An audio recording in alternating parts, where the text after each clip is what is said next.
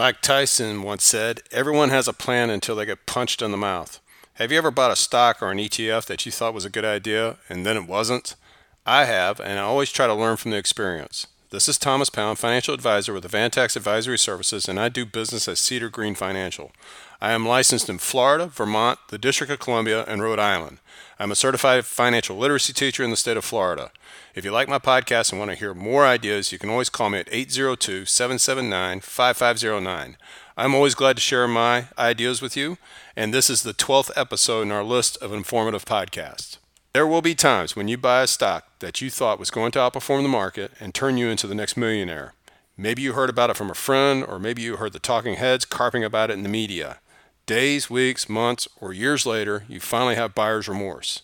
The worst example I can think of is Vitesse Semiconductor.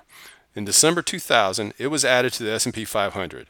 At the time, it had a strong balance sheet, actual sales that were growing 61% per year, and they were cash flow positive. While the income had dropped 54% from the previous year, it was still up 23% per year for the previous 4 years. What happened to the company after it was added to the S&P 500? The stock price dropped from $49 per share to $5 per share by April 2015. Fortunately, I did not buy this one, but all of us have a story like this. Vitesse is a clear example of a dud stock. It met most of the fundamentals one might require for a large cap growth stock, but it simply did not meet demanding shareholder expectations. Vitesse was a victim of the tech bubble, and it never recovered. The question is, what do you do when you discover that you have a dud stock, one that loses relative or actual value? Here are a few basic things to consider. Did you study the fundamentals before you bought the company? Did you understand its story? Did the company have rising revenues and income? Did the company have positive free cash flow? If you didn't research these basic fundamentals, you should have, and you must do this with each company you buy. No exceptions. Is this stock a dud or is it a future winner? Take Microsoft, for example. In 2000, this company peaked at $55 per share, and unlike Vitesse, had rising earnings in 2000 to match its rising sales. It too, though, was a victim to the tech bubble crash and ultimately tanked to $18 per share by 2008. Now the company is selling at $222 per share for a nifty 1,100% gain. The key is that fundamentally, Microsoft never stopped being a well-run company, and it is these kinds of opportunities that one should look for. Look for companies that are relatively cheap to the market and their historical values. Treat the potential sale of the company as new cash in your account. Now ask yourself, would you buy this company? Even though you owned it before, treat it with a new set of eyes. Does the company meet your standards? Does it fit into your asset allocation strategy? Are there better opportunities elsewhere? If it looks like you should take a pass on this company, then sell it. If the stock is in a taxable account and not in an IRA, don't forget that losses up to $3,000 per year can be deducted from your ordinary income. That is small comfort, but selling your losses can offset your capital gains and reduce your tax bill. If your losses are more than $3,000, then they can be carried forward to future years. If you are suffering through buyer's remorse when it comes to that dud stock, you need to have a conversation with yourself about your emotional capacity to owning individual stocks. I believe you should limit your individual stock holdings to no more than 5% of your portfolio's holdings per company.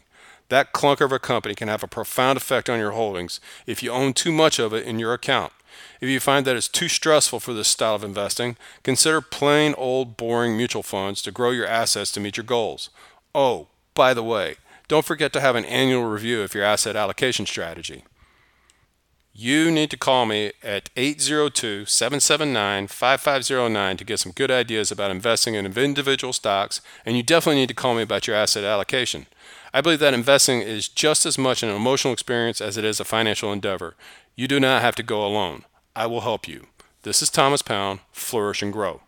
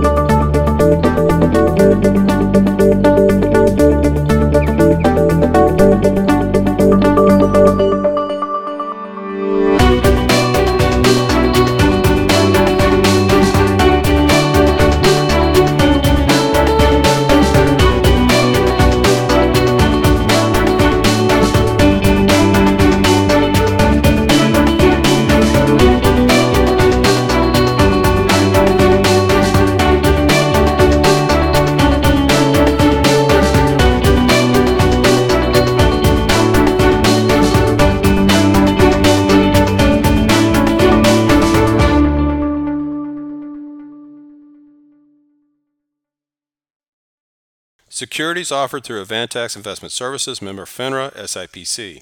Investment advisory services offered through Avantax Advisory Services.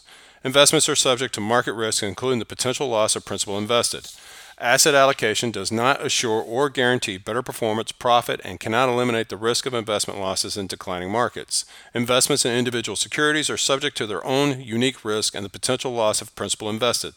These opinions are based on Thomas Pound's observations and research and are not intended to predict or depict the performance of any investment. These views are as of the close of business on December 28, 2020, and are subject to change based on their subsequent developments. Information is based on sources believed to be reliable, however, their accuracy or completeness cannot be guaranteed. These views should not be construed as a recommendation to buy or sell any securities. Past performance does not guarantee future results.